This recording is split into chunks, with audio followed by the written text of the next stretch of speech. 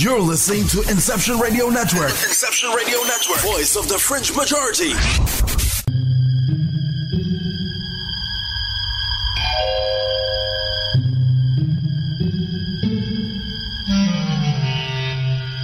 Archangels, ghosts, and Bigfoot. Oh my. It's just another night for Supernatural Girls. Real stories, real answers to life's biggest supernatural mysteries. And now for another exciting interview with paranormal experts from this world and others. Here's your host, paranormal researcher Patricia Baker, on the one, the only Supernatural Girls.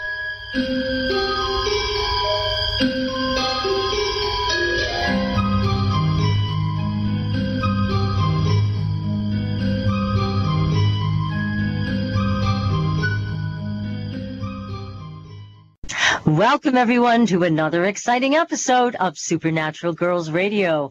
I am your host, Patricia Baker, and I'm here with my co-host all the way from sunny Tucson, Patricia Kirkman. PK, how are you tonight? Absolutely fabulous.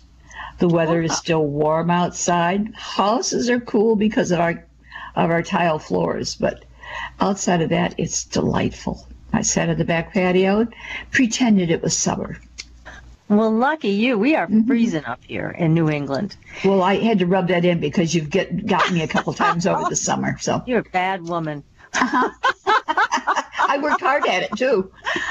Oh, my goodness. Well, let's start off with, first of all, I just want to say we have a new sponsor, and I want to introduce everybody to our new sponsor. Astridian is the name of this company. I don't know if you can see it, but they make... Turn it down a bit so we can see the label because it's beautifully done. Incredible skincare cream. And it's on our website. It's on our Facebook page. This stuff will transform your skin. I promise you. I've been using it for the last couple of months, and it is remarkable. So I can't tell you all the great things it does because I can't make claims about it and get them in trouble, but it does more than just what a skin cream would do. So I highly recommend you check them out. And again, support our sponsors that keep us on the air. So Yes. We do want you to visit them. So let's go to the numbers. What's going on? So crazy. Well, funny that you should ask that. What isn't going on? Let's put it that way. Better question, probably. Well, we have to remember that October until the end of December, we're in a bridge period that deals with communications of all forms, which also includes gossip, etc. Okay? Well, look what's been popping in the news these last couple of months between he said, she said, look who tried to touch me. You know, these nice guys that are in the powers that be that don't know whether to put their hands in their pockets or in your pants. It's just been absolutely ridiculous.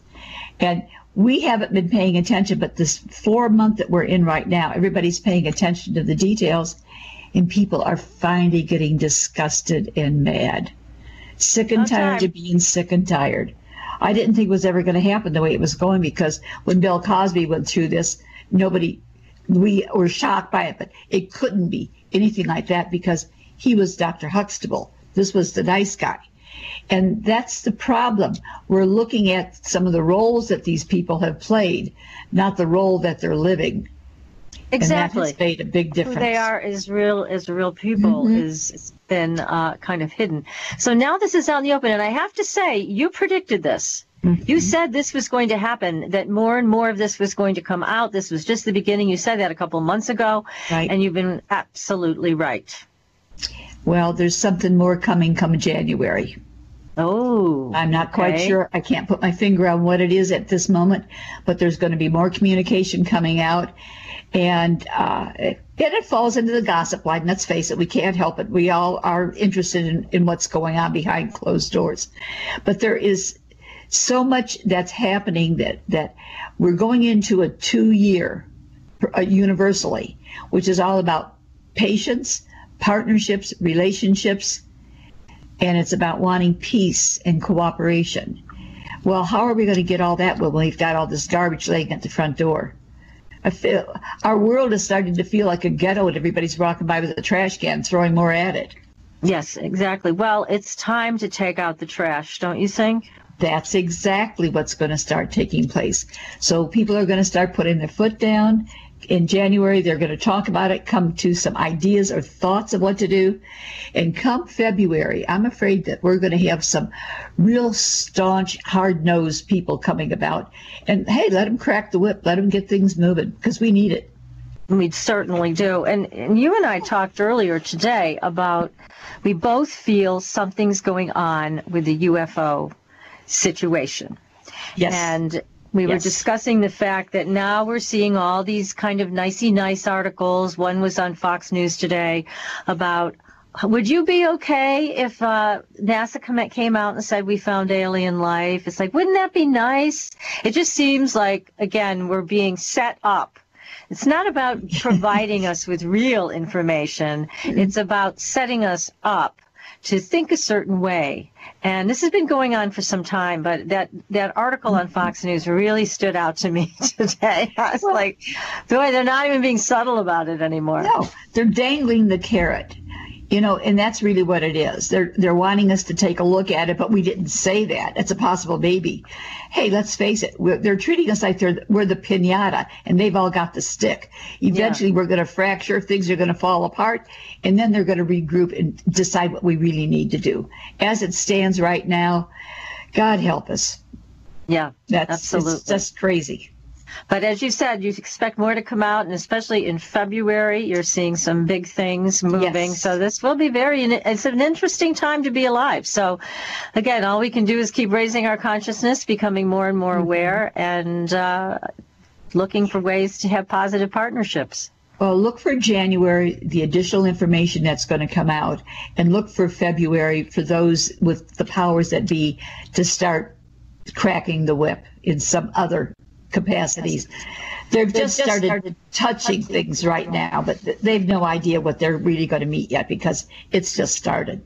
Oh boy. So fasten your seatbelts, everybody. It's going to be a bumpy ride. Mm-hmm. And remember, put the mask on yourself first, because if you got to save you first. That's right. That's right. You first, then you can help everybody else, right? Mm-hmm. So we do also, I want to point out, have some very interesting paranormal news. And it's all on our Facebook page at Supernatural Girls with a Z on Facebook. So be sure to visit it. We have all kinds of information about New York's mysterious Plum Island. Now, that's the place where some people say the Lyme disease plague started.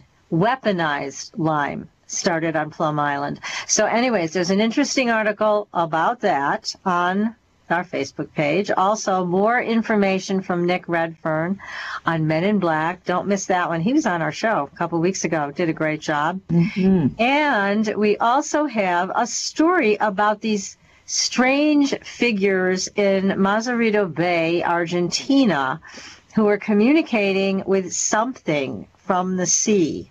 So all of that's on our Facebook page. Go take a look. We've got pictures, we've got videos, we've got all kinds of exciting stuff and more coming up. So make sure you give us a like and a follow so that you can keep in touch with what we have and what we're doing and what we're sharing with you as news breaks on all of these things. The veil's very thin. People are reporting more and more occurrences of seeing things from other dimensions and other worlds. So you don't want to miss it. It's all exciting. Right? Yes. Definitely. And do make note that we're still in a retrograde for another couple of weeks. Oh, that's right. So be careful of anything you sign. Reread it. Make sure everything's the way you want it to be. Miscommunication is rampant right now.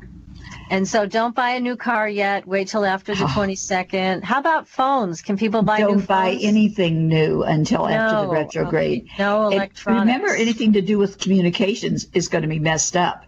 But anything new is going to fall apart, redone, or have to be revisited. Yes. Okay, so be careful about that, everybody. Yep. And it's over on the 22nd, thank the good Lord, and Goddess too. So be very happy when the 22nd comes around. But we're happy tonight. And the reason we are so filled with joy is because we have a great guest with us. We have Zohara Hieronimus, and she has written a fascinating book that we just both read. There it is. White Spirit Animals, Prophets of Change. Now, Zohara is a fascinating woman herself. Not only is the book fascinating, Zohara is fascinating. So we are very lucky and blessed to have her with us tonight. So let's get her on the show. Zohara, welcome to the show. Good evening. Thank you for having me join you. Oh, we're thrilled to have you. Oh, I loved what you said, by the way, about in numerological terms and Jupiter and Scorpio, which just happened. Yes. That's going to be fantastic for revealing what's hidden. Oh, yes. Unconscious or subconscious. It's all going to come to the surface for everybody. Wow. It's going to be quite amazing to see what's taking place. I agree with you. Yeah. All we have to do is just keep our eyes open and listen and quit telling them they're wrong. Just listen and then decide down the road. Well, and I think also the individual and particularly people in your audience who are interested in this kind of information and practice is that in their own lives they can become more intuitive now. With Jupiter and Scorpio, it just expands that whole capacity to go into the deep of the sort of intuition that's not always the easiest part of what you know, but it's the deeper part, and then it allows you to expand in a way otherwise you might not have. Right. Wonderful opportunities then coming our way. Yeah. So now you, Zohara, have a very special bond with animals, with the earth, and it led you to write this magnificent book. And these white spirit animals that you talk about in the book, and also our connection versus disconnection from our environment, from the skies above, the stars, is very profound. But what led you to do this book? Well, as I describe in White Spirit Animals, Prophets of Change, I was 6 years old when I began this book. I'm now in my mid-60s. And people go, you started writing a book when you were 6? Well, in a way.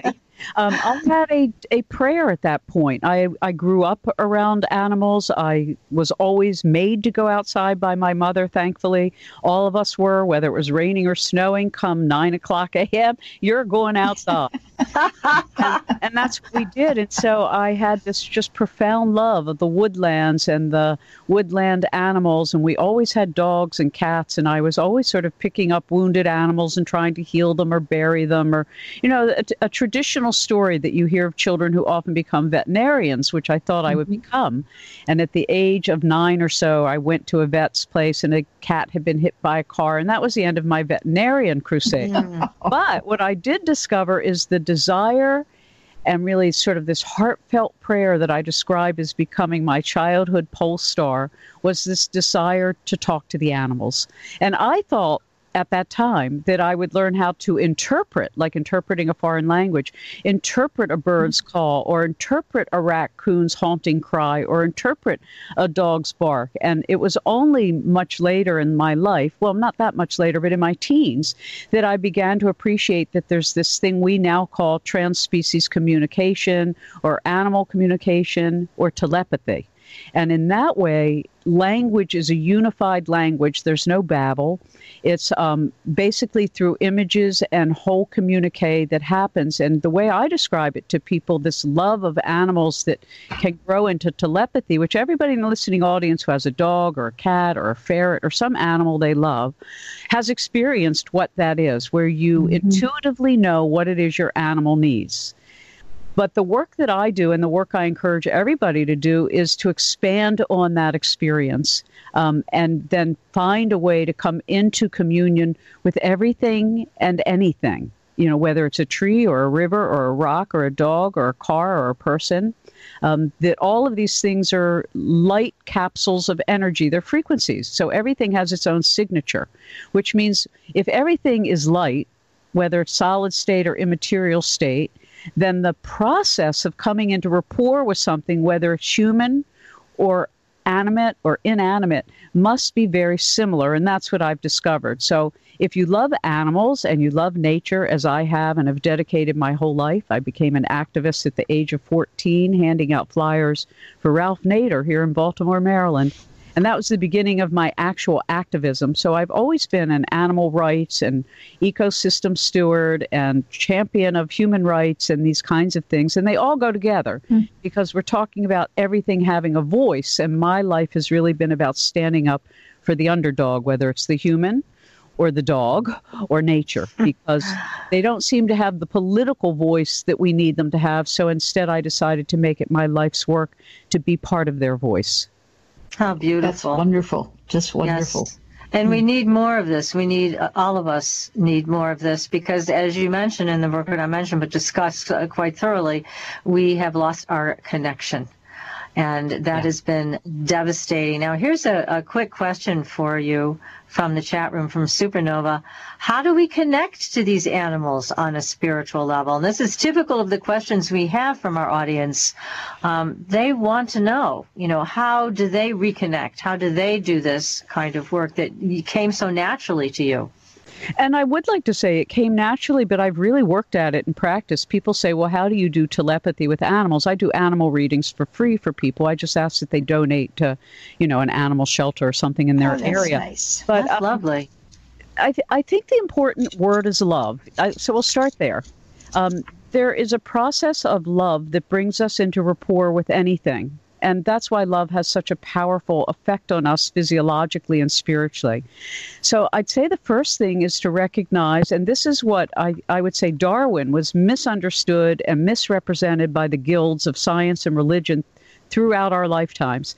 Darwin's greatest contribution from his viewpoint was that there's no such thing as human entitlement. Species entitlement, that we're entitled to master and dominate and conquer and destroy, and whether it's animals or other humans or whatever. His actual greatest contribution was saying that there is no separation between the animal and the human. We're like different cultures. And Dr. Gabe Bradshaw, who wrote Elephants on the Edge and studied post-traumatic stress disorder in the wild animal community, and especially in the elephants, just to demonstrate that it's happening everywhere, is the same. An animal has sentience, it has self-awareness, it has family, it has community.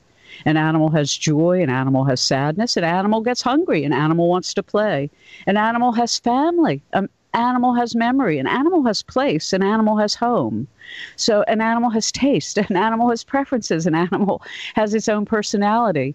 Right. Science has made an industry, a multi-billion-dollar industry of pretending animals don't possess all of these same sentient characteristics that humans do. And we have to stop that, whether it's from factory farming or dissecting and torturing animals for science and medicine. Because we do know scientifically at this point, as Dr. Bradshaw has proved in transspecies psychology, that you cannot study human suffering by creating suffering in another species. Great statement. Yes. We've seen that all along. So we've been brainwashed as a society into thinking that animals are beneath us, below us, don't deserve sentience or freedom, and that we can destroy their ecosystems, we can appropriate their land, we can imprison them, we can slaughter them, we can sell body parts, we can imprison them. I mean, all these horrible things, whether it's, farming bears for their liver bile, or whether it's cutting off their paws to sell, or eating dogs in Asia, or trapping white lions and keeping them as pets until they're shot for a fee in a cage. I mean, we are ill as a humanity through what psychologically would be called dissociation.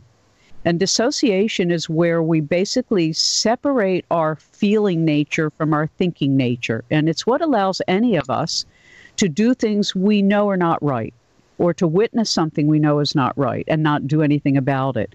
I call it the comfort room of denial. And so the dissociation is the same way we go to war. People get so upset when somebody shoots a stranger on the street here in this country for good reason, but don't really make the connection to the fact that we're shooting thousands of people on the street in foreign countries all the time. And so there's this, we have bifurcated from our own self-awareness, our own sentient awareness, and it's the animals who have maintained theirs. At this point in time, my experience is that the animals are calling us. And the white spirit animals called me to write their book. I was not wise enough to call them to write my book. And Okay. So, the truth.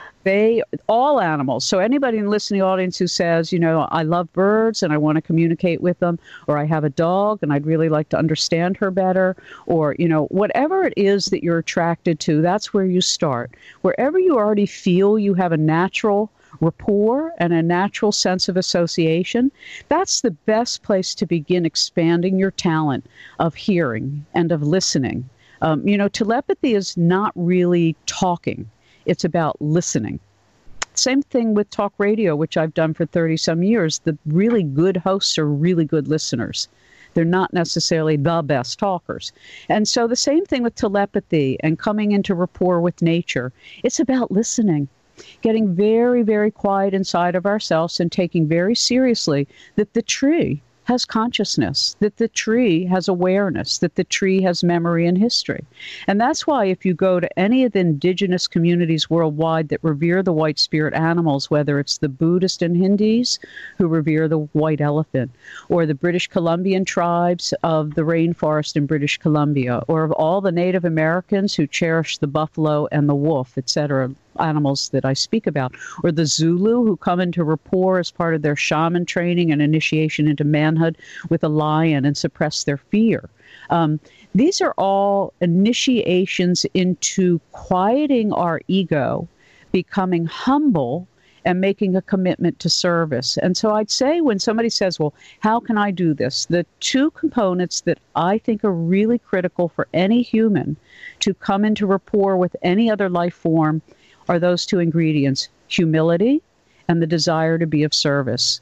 And interestingly enough, that's also the conditions for prophecy. In the Hebrew prophets, there were three qualities that Maimonides said a prophet had to have: humility, which is fascinating and makes sense, where you get out of the way and you're really not there anymore. You're just a vessel to let spirit move through. The other was courage, which is very interesting. The courage to say what you see. The courage to acknowledge what you hear. And the third component was imagination, which is a fascinating thing because it means that a person with a rich imagination, what does it mean? It means a person who can hold images, a person who can open their mind up to seeing things that maybe don't rationally make sense. So in telepathy or in prayer work or in dream work, the key to coming into rapport and into improving our capacity to hear, listen, and communicate with all life is this capacity to hold the images that we're given. And then the most important thing is the remote viewers would tell you, and the military remote viewers who I had a chance to be schooled by, is not to judge what you hear or see. Don't try to name what it is. So let's do an example. So somebody in the audience has a cat, and the cat is really making a mess these days for whatever reason. Something's upsetting the cat. So what you do is you call your cat by its name 3 times, and you picture this cat kind of sitting in your heart. This is just a way to envision that you're moving into your love space. You want to feel what it feels like to love that animal.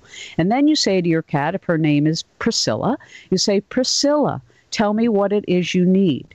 And then just record the very first images you get. But let's say she shows you an image of a blue square.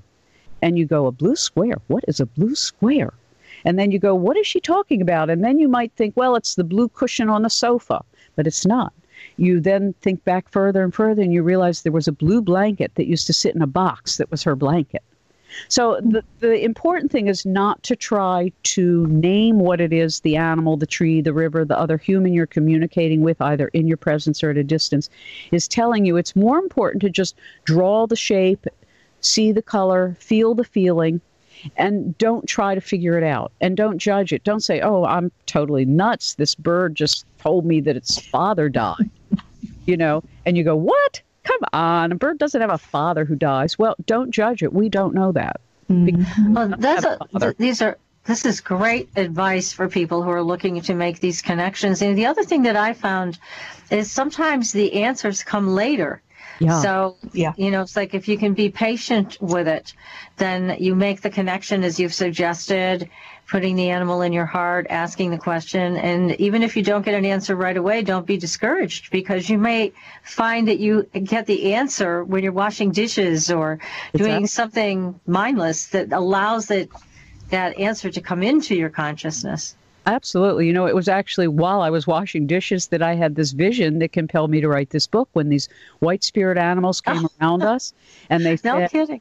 No, it's really true. I was washing the dishes, and there all of a sudden I was surrounded by these white spirit animals, and I knew that I was like in front of these prophets. They felt like elders to me, and I felt really humbled. And so I immediately said to them, "Why have you come to me, and what can I do for you?" And they told me, "We want you to tell our story and to tell it together." And so it's a story about the bear, the white lion, the white bear, the white wolf, the white elephant, and the white buffalo, and what they have taught humanity all along. People forget that animals are our elder teachers. They're our sisters and brothers.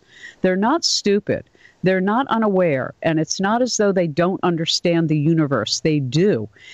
They live out their purpose exquisitely. They don't whine and moan. I say to people, I understand animals a lot better than humans, and I work better with animals, truthfully. I have to say this honestly about myself than I do humans.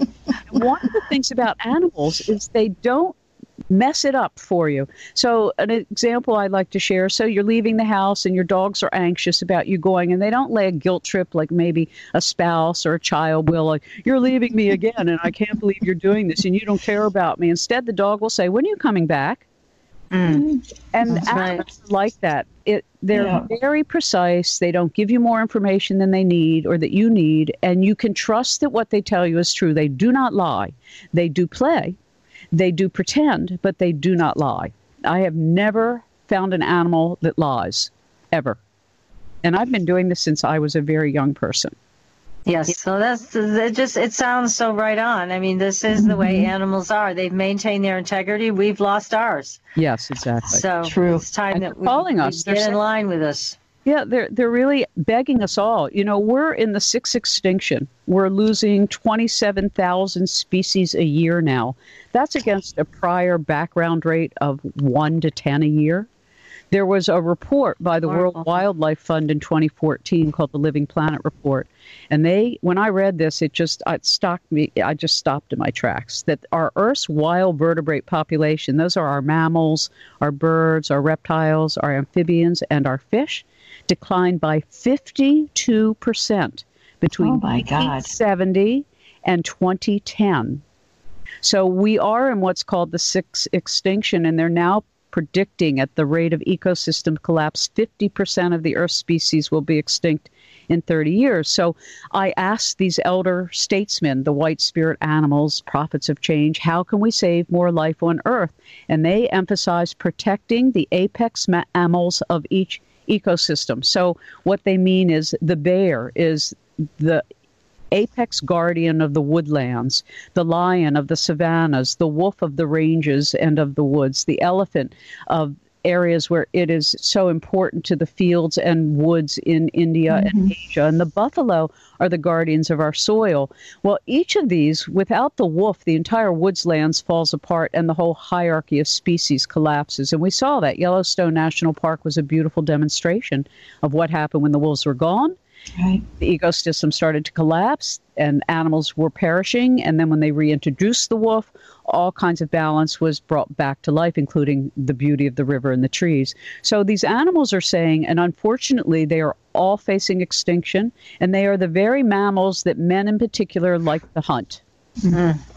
Which is tragedy. So when people say, well, what can I do? I said, other than coming into rapport with your local ecosystem, your backyard, your streets, your streams, your sky, your water, your land, your soil, your trees, is to do what you can to help organizations that are really doing their best to preserve the life of these apex guardian mammals. That means, and we're going to get more into that when we get back from our very short break with Zohara and talking about white spirit animals. You are listening to Supernatural Girls Radio, and we will be right back.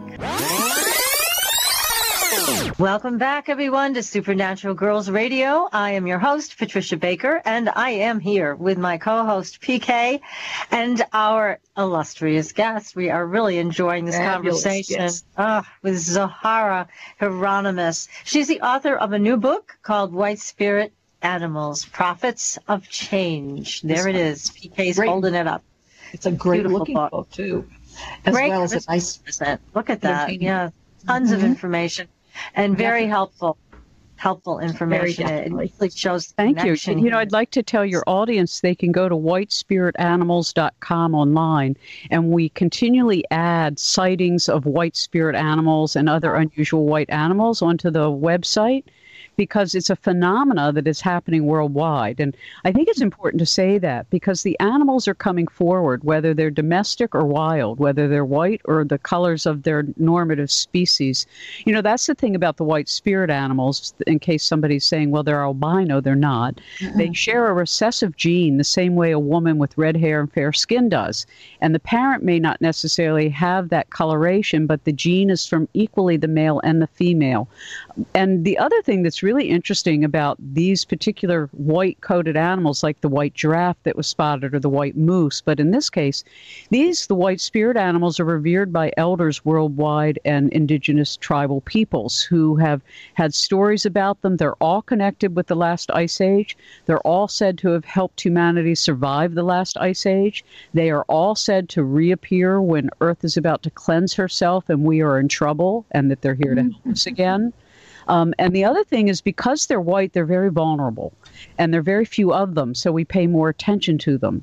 But they are regarded by their communities as statesmen voices, that they're here to bring to humanity the information that we need and the feeling nature that we need to develop in order to work together. And the reason to save each of these capstone species is that with Earth changes, we want to make our Earth as resilient as we can.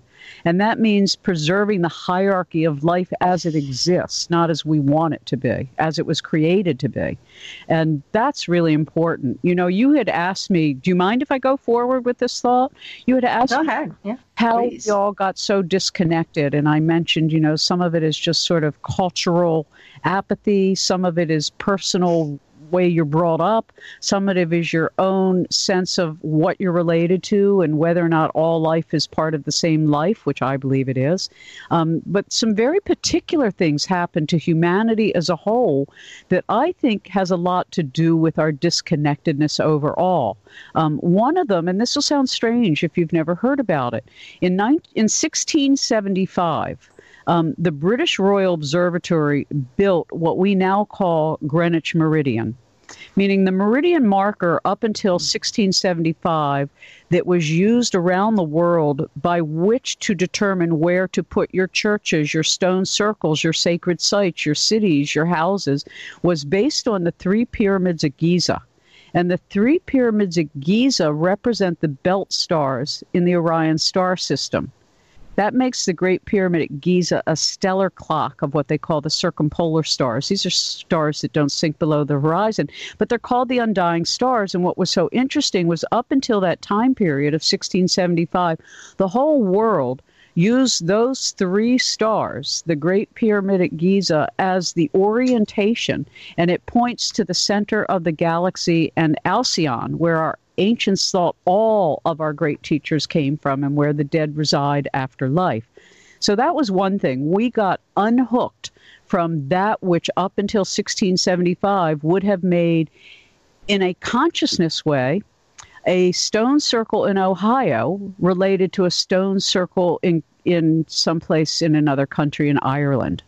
So we lost our connection to the galaxy. That's heavy. And that's huge. It's enormous. And it also changed the astrological calculation by an entire house. And so we're talking about an enormous change of 30 degrees, something like 1 hour and 13 seconds. I don't remember it specifically anymore, but it was a significant change even if you were doing astrological calculations. But so that was the first thing that happened. So this goes back a couple hundred years. They hijacked our consciousness with this meridian, changing the time of everything. Oh, here it is. I found it in my book. 31 degrees, 8 minutes, and 0.8 seconds. So this was like a procession of an empire, but it removed Earth consciousness from the cosmos. And before this historic change took place, every holy site was arrayed in a harmonized fashion, making the galactic center our central orientation as a species on Earth. We were hooked to the stars. We were hooked to other travelers. That's the other interesting thing about the white spirit animals and their elder traditions is all of these elder traditions, whether it's Zulu or Cherokee, Hindu or Buddhist, point to off-planet elders from the Pleiades, from Sirius, from Alcyon, from Lyra. It's just fascinating to me.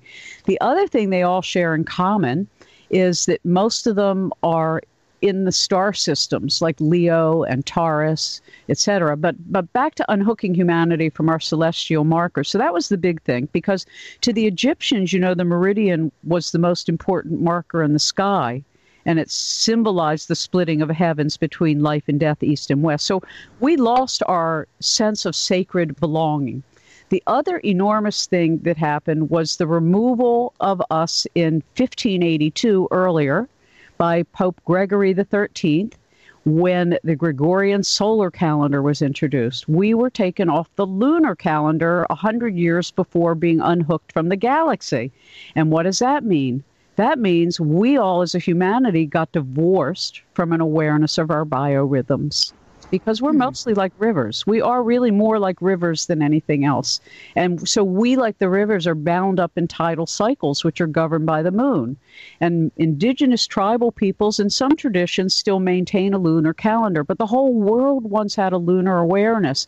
And what that means is if you look at their customs and the drumming and the rituals, which all happened on full moons, there's a reason for it. And I was going to say it's a good time to practice communication is on the full moon. Why? From the new moon to the full moon is a time we are expanding, and literally our cells are opening up. I think it's the DNA zips and unzips myself between the new and the full moon. So from the new moon to the full moon is a good time for us to plant our seeds, to do our work, to expand out into the world. From the full moon, when it declines back to the new moon, is a time to retreat within. So that's the tide. It comes in and it goes out. Well, our month is like that as well. But once we were taken off the lunar calendar and went to a solar calendar, all of our cultures lost an awareness of our lunar biorhythm relationship to the tides and to the cycle of the month. And these are enormous shifts of making it so a human no longer feels part of something bigger than themselves. And what's the point of that? I mean, it sounds like a descent into hell because, we're really, don't you think? Because we're being taken out of this Garden of Eden, where we are connected. Yeah. And now we're redirected to this other horrible situation of disconnection, which is the beginning of the end, is what it sounds like to me. But why? What is so important about putting us through this disconnection? Anybody know? That's a wonderful question. I think that when we look at evolutionary cycles and you look at the comings and goings of whole civilizations, as the Mayas have mapped out so beautifully, it has to be for the purpose of our own development individually. Because when all of society had this sort of close-knit mind-brain connected to everything, it was a leader society. You followed the king, you followed the dictator, you followed the whatever. I really believe that what we're moving towards is the process of individuation, which is what the tribal peoples understood. The animals urge us to restore matriarchy, maternal lineages, because they are all matriarchies. The wolves are the only ones that are equal between male and female in the sense that they have an alpha male and an alpha female, and they co-lead. But the bear, the lion, the elephant, and the wolf, and the buffalo are all matriarchies, which we used to be. And what they mean by that is we used to have this ethos of care of the mother and child. That was the center about which the universe of any culture revolved. Well, that's not true anymore. Women, children, and animals and the earth are the most abused on earth Definitely. today. Yes. And powerless men who are also abused on earth today. But so these white spirit animals are telling us, return to your ethos of care of your children and your mothers, return to taking care of each other and Mother Earth, and know that the skies above you have a purpose. And so like the bear is a good example, as the Big Dipper and Little Dipper, Ursa Major and Ursa Minor, are where all the longitudes on Earth come together. So it tells us that the bear has something to do with Earth's harmony, and that's what she taught indigenous peoples. She taught them how to find herbs, how to do smudge medicine, how to take care of the baby, how to prepare for the winter, how to store food away, how to prepare for, and they keep telling us, prepare your housing and your food now. We only have like 72 days of food stored on this planet for our planetary population, which is nutso. Talk about nutso stuff. Yeah. And then you look at what each of them has to teach us. The lion is the guardian of the heart and is telling us it's our noble-hearted duty to take care of the earth. They have considered guardians of the earth. The bear is considered guardian of the Great Spirit. The wolf is really the shapeshifter who is there with us at life and death. I think the quick short story is The Wolf is Anubis. I shared a fascinating story about that in the book. Yes, it is. And the buffalo I'm just so proud of President Obama to have made him, the buffalo, our mammal of the nation, because to me it's a very positive sign that the buffalo are rising again means that our awareness of their role as the invigorators of spirit and as the custodians of soil is happening again. And again, each of these animals, because they preside over such massive ecosystems, to preserve them is to preserve an entire ecosystem and hierarchy of life. And that's why they're so essential. And the elders around the world who revere these white spirit animals and their appearance understand that these are the messages, that it's time to come together. And like I said, the animals called me to do this work. I didn't call them. And what they're saying to us is take care of what's around you. Yes. We've been sort of brainwashed in the last 30 years to this global corporatocracy, this oligarchy that's destroying the planet.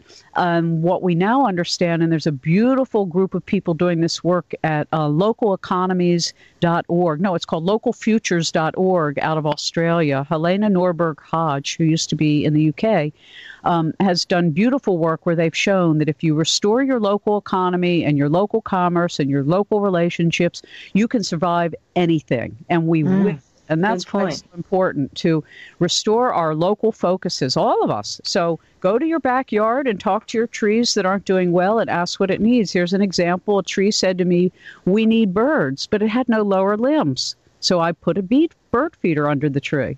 And the next summer, the trees were much better and the flowers were better. And folks, prayer and love will heal anything. And I don't know that the outcome will be the one you want, but it will be the one that the universe wants. Studies in prayer and what's the most effective prayer at a distance by the Spindrift Institute over a long period of time, they were Christian scientists, they proved that thy will be done prayers has the largest amplitude effect than a specific desire prayer. Like instead of saying, can Aunt Martha's arm be healed entirely after she broke it, you say, may Aunt Martha's health be restored to balance. May the greatest outcome be achieved. And what they found was when humans send love and regard and a thy will kind of attitude, change happens in a much better way than when we try to make something happen with a prayer. And in the same way, Greg Braden once shared a story of a chief giving him a lesson on how to make it rain. And that's a great story. Yes. So in short story, Greg thought it would be a long, elaborate ritual, and instead, long walk up, long preparation. The chief does a little dance in a circle and goes, that's it, let's get lunch. And Greg was shocked. He said, well, where's the big elaborate ceremony? He said, well, I did it. I felt the rain. I thanked the rain. I blessed the rain. I smelled the rain came, and I thanked Creator for the rain. And so the lesson is the same as the Hasidic teachers and Judaism teach. Don't pray from lack, pray with gratitude for bounty. So in the same way, when you want to talk to an animal and you don't feel you're succeeding, thank the animal for talking to you. Thank them for having shared with you what it is they wanted to communicate, even if you don't hear them. Even if you don't think you got anything from it. It's the gratitude in relationship that grows the relationship. In the same way, if you want to see a person change, you don't spend time spending all your effort on their bad nature. Instead, you promote, compliment, and make bigger their good nature. And when you do that, a person automatically changes on their own. This is the best way to raise children. It's not that you don't tell them when they've done something wrong, but you also spend a lot of time praising them for what they do that's good, because it gives a human then the confidence in their own inner voice. And that's what the indigenous people did to nurture that sort of self-held being. You asked me moments ago why this disconnection, and I think this is why, so that we all learn to be self-governed. Yeah, and I think we all need to make that choice that we don't want to be lemmings necessarily, but we do want to find our own way and then choose community or choose service. Right. So, there's a lot of really wonderful points that you're making about all this. It's also a little bit disheartening, to say it, put it mildly, that we've created a world where there's so much suffering. Yeah. And it seems to be motivated by a lot of greed. Yeah. And as you say, dissociation, lack of connection, objectification, all of these things contribute to that. And it's very disheartening to see that. Scientific materialism, Cartesianism, which we've lived under 500 years, which says our consciousness stops when we die and we're only a body. And all of us in the listening audience and here together tonight know that that's not true. We are all one. There is no, I always joke now, we're all in it together or we're all in it together. Well, one thing that Dr. Andrea Puharich told me once that really kind of blew my mind. This was many, many years ago. And he said, you have to understand that we all have the same DNA. And I'm like, what are you talking about? So we all have the same DNA. It's just that all species have different purposes, aspects of the DNA that's activated, but it's still the same DNA. And as he went through explaining it to me in his beautiful way, he's much smarter than I am, I was just spellbound, and it always stuck with me what he said about it. It's an interesting question, because when I covered global affairs and there was the horrible things going on between Rwanda and Burundis, and I really was distraught, and I asked the Lord, what is it that separates one human from another? Why could a neighbor go and kill their child next door? And a voice that was crystal clear, unlike a human voice, it was really like, spirit speaking out loud, said to me, the only thing that differentiates one human from another is their blood type. Which, of course, sent me on a track to ask all the UFO investigators, are they doing an inventory of the blood types of the abductees? Oh. Yes. So they are. And they are, right? They were not until very recently. Oh, they were not. Okay, because I know there's been a lot of talk about RH negative and how that's... Exactly. Which I am as well. So I'm sure we'll talk about a lot of other topics. You're not from here. But coming back to animals and encouraging everybody in the listening audience, literally, folks, we can do this together. And it's really about having faith in your heart and faith in who you are as a unique human. There is nobody like you. There will never be anybody else like you. And we're each here to have certain experiences and to contribute other experiences for other life.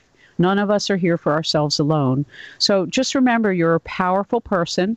Your good words, thoughts, and deeds, as Elephant showed, and I share a story in the book we don't have time to go through, but Elephant made clear that any good deed any of us does is captured by the universe and used in the future to water the soil of manifestation. Rudolf Steiner said the exact same thing, the great anthroposophical visionary, that any good deed we do is seeded in the future from the galaxy to our little toe. And don't ever underestimate or eliminate the value. Don't undervalue the good that you do, even if it's just a good thought. A good thought is powerful. A good prayer is magical. A good deed, you can't do anything greater. That's so important to remember. Now, here's an interesting question. Since you bring up extraterrestrials, this is from Graham, who wants to know, do extraterrestrials sometimes use animals as a means to communicate with us? Have you ever had any experiences with that? Absolutely. Yes, I definitely think that's so. Aha. Definitely. Okay. You know, some have said owls in particular, but I don't think it's just owls. I think deers. I think any sentient being has the capacity to be utilized by another sentient being through telepathy or actual, I don't know how they do it, but through using the body, you know. But I'm not an expert in that. What I know about, though, is that if all mind is one mind, from us on Earth to the galaxy and across the universe, of course we're in communication with other beings. We know that. We always have been. You know, they can't interfere with our destiny and our karma and our opportunity to arise as, you know, golden citizens in the golden village once again, where we're not. But at the same time, they don't all wish us harm. Some could care less. Some treat us the way we treat lab animals, just another test tube to test things. But definitely. I think you're right. Yes. I mean, it can take on many shapes and sizes here with the extraterrestrials and interdimensionals. So we don't know. We're so focused on our daily lives and all the drama. You know, if we would just take even a few minutes to quiet the mind and get away from that construct, then it would be so much easier to start to create these changes that you talk about so eloquently in your book. Well, it doesn't take anything big. I like what the Dalai Lama and others have said. There is no spirituality outside your daily life. You know, maybe when we were younger, we went to workshops, you get all these blissful highs and this experience and that experience. But at some point you learn it's really about becoming self-mastered, that the greatest spiritual development occurs. And so the best we can do is to be good, to be kind, to try to be of service, to try to be helpful. If you see somebody suffering in the grocery store, you know, just say something nice to them. True. Yeah, or if you see an animal being mistreated, then, you know, you got to take care of it. Take care of business here. Yeah, and so all of us have a role to play. And just because maybe right now somebody in the audience says, well, I can't talk to the animals, I promise you, as I teach in the book, White Spirit Animals, you can dream the answers you need to anything you need in your life, whether it's healing or a partner or good advice for your business or to make contact with a beloved one on the other side. Before you go to sleep at night, picture whoever, whatever in your mind. Bring them into your heart, feel what it feels like when you are in that love state with them, and then ask them to communicate with you in your dream. And be prepared to wake up in the middle of the night and write down what you get, because I can promise you most of us will not remember it when we wake up in the morning. Very good advice, Zohara. And you're preaching to the choir with us, because both PK and I are big on dreaming and paying attention to your dreams. But unfortunately, what we've found is so many people want the magic pill, and they're unwilling sometimes, you know, to do the, I don't even want to call it work, to make a commitment to learning about your own unconscious mind. Well, you know, there's another dream exercise one of my Kabbalah teachers taught me years ago from Morocco, is you write down when you wake up in the morning the last thought you had going to sleep. You have to try to remember it. Try to hold on to, as you're drifting off to sleep, your very last thought.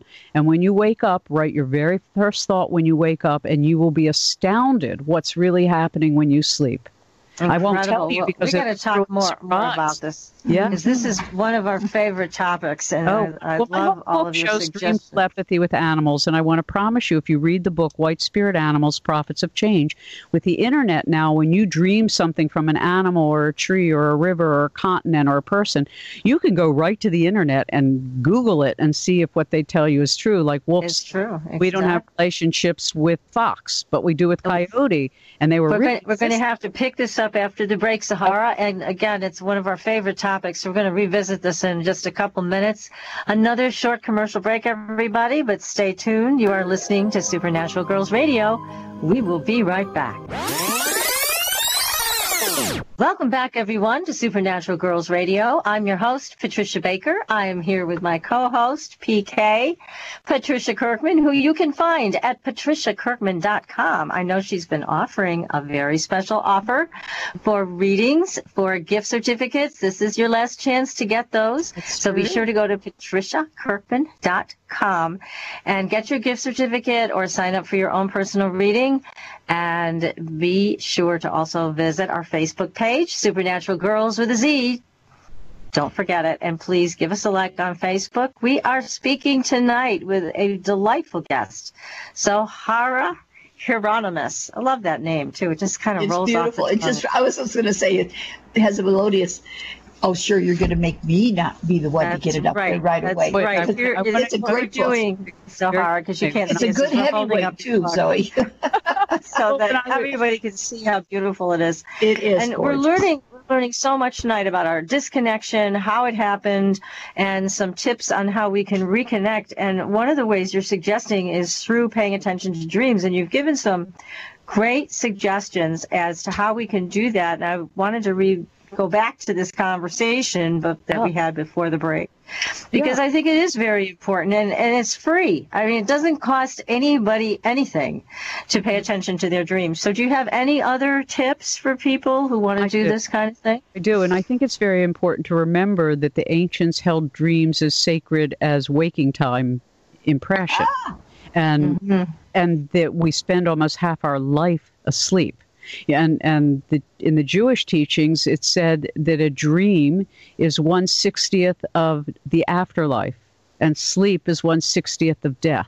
So what we experience when we dream is 1/60th of what it's like to be on the other side. So by practicing dreaming while we're alive, it makes us much more facile when we cross to the other side and are experiencing what is very much like a dream experience, where once you become conscious in a dream as lucid dreaming, that's a particular kind of dreaming, you can actually use your own conscious will to create like a movie that you're in your dream. But what I did with this book, I'm a natural telepath where I'm a waking telepath. I communicate with animals just sitting here. You tell me the animal's name, I get an impression, and I share what I hear or see. But I decided in this case, I had never practiced what is a shamanistic technique called dream telepathy.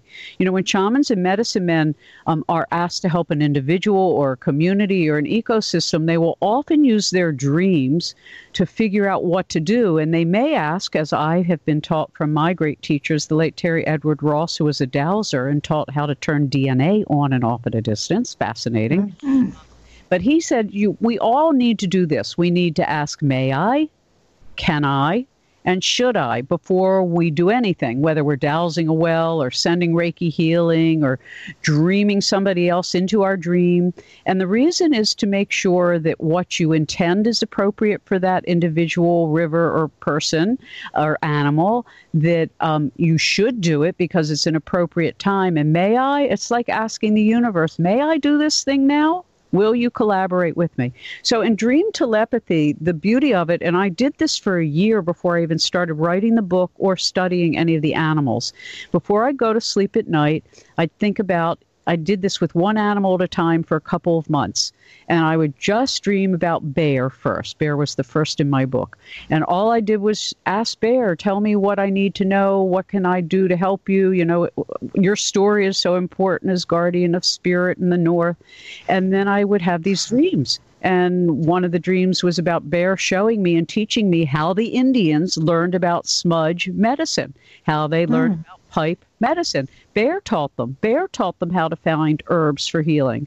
So we discovered that the animals were actually the elder teachers of humans. Wolf taught us how to hunt. Wolf taught us how to organize ourselves.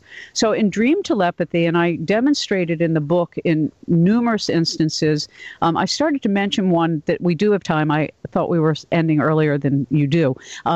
Elephant is a good one to share because I mentioned already that any good thing we do in the world recognizes, the universe holds, it's used somewhere else to water the seeds of the future. So I had this dream 3 nights in a row of these 2 men whose faces I couldn't place. Finally, on the 3rd night, and often I had the same dream 3 nights in a row because I'm a slow learner. And I was a little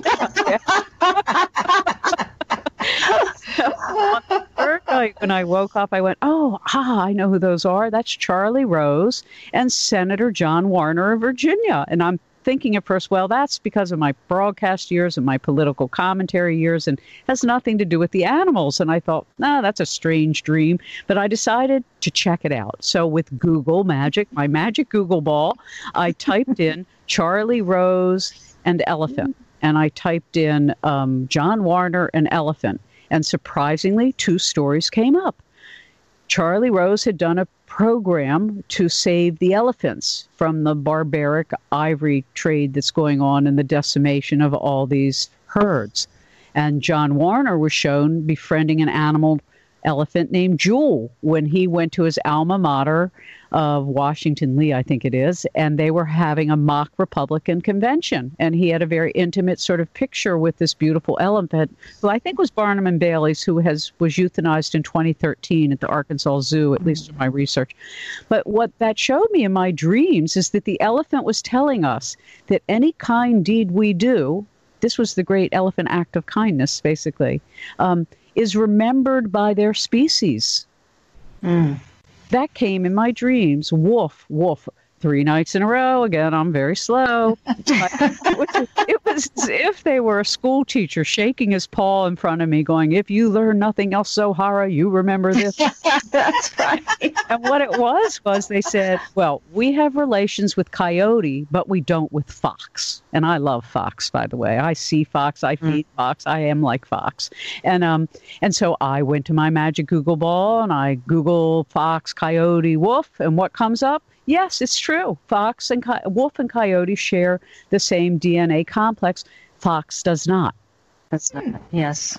So fascinating. So you're able to get all of this great knowledge from your dreams. Then you're able to back it up when you went to the computer to see what else you can fill it in with. Exactly. And this is something everybody can do. Exactly. This is not just your particular talent. Anybody can do this with a little bit of commitment and some persistence. You can also unlock the secrets of the universe through your dreams. Yes, you can.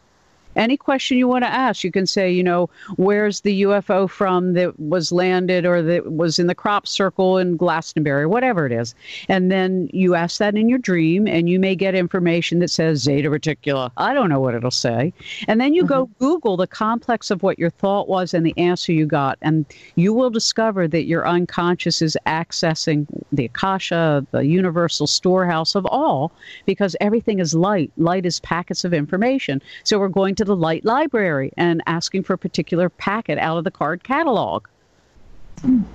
This is wonderful, and it's a great help to our audience. Anybody who's interested in learning how to communicate with their animals and or white spirit animals to get the larger messages that are being transmitted right now. Loved ones, or like the Greeks, to dream yourself well. If somebody in the audience is sick and you don't feel that your medical team is really doing you the justice you need, ask yourself, what can I do to get well? It's a great question to ask. Yeah, well, that's what the Greeks would do. They had healing dreams, and if they couldn't do it, sometimes they'd have dreamers dream for them, and that's what the tribes did with shamans. And so I wanted to see, well, if one person can do it, then all people can do it, because these are all things that we are wired for. We are designed to do this, and that's why I decided to do a book. I would like to say, as you said, it does take practice, but also if you want to remember your dreams, try to do it on a time you don't have to get up early. Because I would like to say that there is a price to pay for waking up during the middle of the night each time you get a message, and that you don't get continuous sleep. And it's important not to set yourself up for failure, to say, oh, God, I got to get up at 6 a.m. or I got to take the kids to soccer, or I got to go pick up my mom, or whatever it is. Try to do it at a time, even if it's a cat nap, even if it's not deep sleep, even if it's just relaxation. You can do this in a waking, subliminal state of just relaxing on your sofa when nobody's around, or some people go into a closet, actually, because it's very quiet and dark and nobody's going to find them there to interrupt them. And you just do the same thing. You close your eyes, you ask your question, and just wait and hear what you feel or what you see, and don't judge it. So if you ask, how can my dog, improve his health? And then you ask that question, and what you get back is a picture of an orange ball. Well, I don't know, is it an orange ball or an orange? It doesn't matter. Over time, you will learn to interpret properly what they're telling you. So like I had a dream of wolf, again, many nights in a row. And it was a African-American man sitting in an empty truck. And the word preservation and conservation and restoration came up in each dream. And I couldn't make heads or tails of it. 3 days afterwards, I got it. If you rearrange the words, it spells CPR. Wolf was telling me that the world needs CPR, conservation, preservation, restoration. What a message. Yeah. That's incredible. And yet we can all do this. It's just that, like you said, we've been taken off path. Yeah. We've been taken out of what is a natural connection and placed in an artificial place that has brought nothing but a lot of darkness to our world. We have been made to believe we need somebody to tell us what to do. And this is completely wrong. Buddha actually said never follow anyone. And that's why it's so important to develop your intuition. Another way to develop your intuition is when you drive, predict the color of the car coming around the corner. We're just talking about improving the muscle of intuition. And you can do it. We've done it with our children since they were little. They're in their 30s and 40s now, where we try to see the number that will be the receipt at the restaurant without calculating what we ordered. And it's just been a little contest. We do it with the first day of snow, the first day it'll melt, just ways to improve our intuition. If you don't mind, I'd like to share one beautiful message I got in a dream. Yes, please. Please, Okay. yes. It's from Buffalo. I was standing beside a single buffalo as though standing with an elder friend. We were on a mountaintop plateau overlooking an entire cosmopolitan city where the range used to be. The message was simple and clear. I was told when standing there with such a broad-scale view that, quote, when any one of us, human, animal, plant, or mineral, fulfills our purpose on earth, we experience the greatest love there is, unquote. Oh, my goodness. What a message that is. And that's what I would like to share with your audience. Believe me, folks, you all are the receivers, and you're also an emanator. We're all biocapacitors. We're receiving and sending light. We're giving and we're getting. We're either selfless or selfish. That's kind of the basics. And it's always a little of each. So if you want to help yourself, your children, your family, your community, the animals, the trees, the future, simply take part and ask, how can I be of service? And so we go back to where we started, humility. We have to know that we're doing this as an agent of Creator. I can't make a seed, but I can plant one. We also have to have this real desire to be of service. Service is the keynote for the human. And that really is the question. Will I be of service or not? It's not, I forget what the Shakespearean was. I think, therefore I am. I go, I feel, therefore I am. I like that better. Gosh. And also, I like what you said about not judging. It's like whatever messages you're getting in your dreams or directly from your pets or white spirit animal, don't judge it. Yeah. Just take it for what it is on its face value.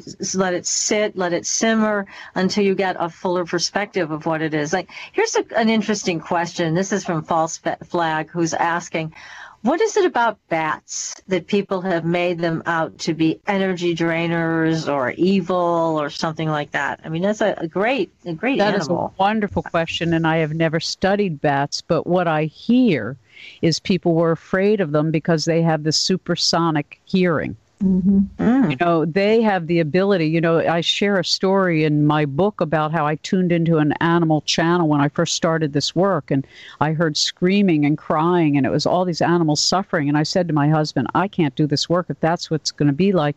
Well, it went on for 2 weeks, but then it stopped. Oh, my God. For 2 weeks when I would go to sleep, sometimes during the day, but all of a sudden it stopped. And the day it stopped was the day there was that horrendous tsunami and the Fukushima nuclear disaster. So the animals were warning us. So I didn't know that that's what the channel was. I didn't know I'd tuned into an animal warning channel. So the reason I'm sharing this is that we may not know what the message means, and it doesn't matter. What matters is to make the effort, because over time, like you practice anything. A good chef isn't made overnight because they read a good cookbook. They're a good chef because they've practiced thousands of hours. It's the same thing with anything. So this intuitive work that any of us want to do, practice it lightly. Be gentle with yourself. Don't judge yourself. Don't say, oh, I can't do it. Don't quit. Just add a little of it each day to your life in some little way. You can't find your keys. Don't go madly rushing around. Sit down and picture, where are they? Somebody calls you on the phone and says, my husband's late. I'm really worried. Was he in an accident? Sit down, hear what you say. And, you know, if somebody's not asking you to perform open heart surgery or brain surgery on them, it doesn't really matter if you're right or wrong. I won't be performing any brain surgery, PK. I'm glad to hear that. I was a little worried. I was waiting for the invitation. Come on, drop by. Well, people get so worried that they might not be right. And what I said to them, it's your love that's doing the work. It's the love, ladies and gentlemen. It's the love connection. Yeah, it is. It's a very powerful emotion. Now, here's a more personal question, and this is from Anonymous G, who's asking, is there a time limit after your pet's death before you can't see them anymore? Well, I think there are periods when anything goes immortal, where they are busy doing collection work of their own, like my little dog that recently died. The first 3 days, we couldn't separate energetically, and it was only by the 4th and 5th day that he was separate. No, I don't think there is. I think there are opportune times to make contact with anybody or anything that has passed away. The anniversary of their death is always the easiest time to make contact. Any year, 20 years from now. Because the soul revisits basically that anniversary. And if they have a grave, in the Jewish tradition, the neshama, the part of the soul that's immortal, returns to the grave to be with the grievers. And that's why you don't unveil a Jewish headstone for a year, because it takes a year for all of these processes to take place for the soul to be completely free of all its attachments. Amazing. Communicate with an animal anytime. If they're busy, just tell them to call you back. You know, in telepathy, I used to joke that this bonobo would call me on my telepathic line, and sometimes I'd tell her I have to call her back. So sometimes things might want to communicate with you, and you're busy doing something else, and you really can't focus. Just politely say to the tree or to the person or to the river or the bird, can I catch it a little later? You know, the same way you would a human. It's all good. Yeah, what if a person was, as you said, the Jewish religion returned to the gravesite? What if a person's been cremated and the ashes have been put out to the universe? That's a great question, and I don't know the answer. I do know that the soul is immortal, and it probably doesn't matter in the sense of the soul will still be the soul and is unharmed. There's some rather esoteric teachings that we could talk about on another time in Hasidic Judaism about the stages of the soul's separation from the physical body. The first part is the nefesh, that's like in our blood, and that goes first. And then there's the ruach, that's the spirit, and that goes over time of dissipation with the moon cycles. And then the neshama ascends immediately, but the highest part, the achida, the part of the soul that it connects us all to one, takes a year to assimilate the lessons of the lifetime. And I would say to the rabbis, but doesn't that cause suffering? And they go, yeah, well, that's part of it. And I go, well, then I think I want to be cremated. And they go, well, no, because that process is your schooling process of assimilating everything you've learned in that lifetime, and that it actually allows you to be, believe it or not, in Judaism, there is a belief in resurrection. Strange, that's another esoteric teachings in Hasidic teachings, that there's a certain bone at the base of the skull that has to be intact for resurrection. So, you know, whether these things are true or not is not the issue for me. I'm just always interested in learning these ancient teachings that get passed down orally for centuries in all people's traditions. I mean, it is incredible that some of the relationships that you find among these vastly different religions and things. Here's a question from Para Abnormal, who's talking about history. What can we learn from pictograph cave art? Oh, one of my favorite things. I think, again, the power of image. You know, what they are showing us is that what they saw around them was what they have relationship with. When you see the beauty of their drawings of animals in motion, they're basically showing us that they and the animals were one. And it also gives us a clue as to why the Egyptians used images to teach, because images are universal and it doesn't require a language because we all see the same thing. So it's basically it's another important piece of our history that we have been taught to ignore. So Yeah. Isn't that the truth? Well, I think that's why stewarding has gotten so frustrating. You know how people do vision boards now? It's a very great exercise. And if people want to communicate with nature or others, you can do vision boards of learning to do it. The more you pay attention to something and the more you put your intention to it, the more you will be able to do whatever it is. It's not what we do, whether we're a street sleeper or a surgeon. It's how we do what we do. So if we do it with careful regard, if we do it with right intention, and then we pay attention, like, you know, our intention is like we're setting the focus, we're turning on the lighthouse, and then our attention allows us to see what the lighthouse has put its light on. And that's really how all this work works, whether it's through prayer, whether it's through dreaming, whether it's through waking telepathy, whether it's through psychic awareness. It's all the same thing. We're paying attention. First, we're setting our intention to be of service, to learn something, to help something, and then our attention at what comes into focus. And that's all it is. It's a process. And the more we practice, the better we get at being able to be of service in this way, sometimes save a life. My children call me all the time for problems that they have, or should they trust this person, or what do I see, or, you know, whatever it is. And you can get very good at it. Just don't take it too seriously. That's my first recommendation. Secondly, know that it's a process of love and that we are all love beings, and that's what we're all here to learn. It doesn't matter who we are, what we believe, or what we do. We are all here to learn the same thing, which is how to love properly. And that's what the animals teach us. They are all love. They are. They love humanity. They love this world. They want us to experience the greatest love there is, as the buffalo said. When each of us does what we're here to do, and each of us is here for a different reason from one another. And that's why it's so important how we talk to each other, how we treat each other, how we think about each other. And, you know, I'm no saint. I cuss. I do terrible things sometimes. Boy, you hussy. I pick myself up off the floor and I go, oh, well, so you'll do better next time. You sound normal, just like me. I like that. Exactly. Yes, that's right. But it's a desire to want to be of service, and that's the bottom line. So the white spirit animals say, save as many of us as you can. Do what we can to protect the apex mammals, including the whales and dolphins, the bear, the lion, the elephant, the wolf, the buffalo, the whales, and the dolphins. And it will make the earth more resilient, and they will work with us for earth changes and make sure that we continue in the right way, because we will continue. I'm a very optimistic person. It just may not be what we want, but it will be what we need.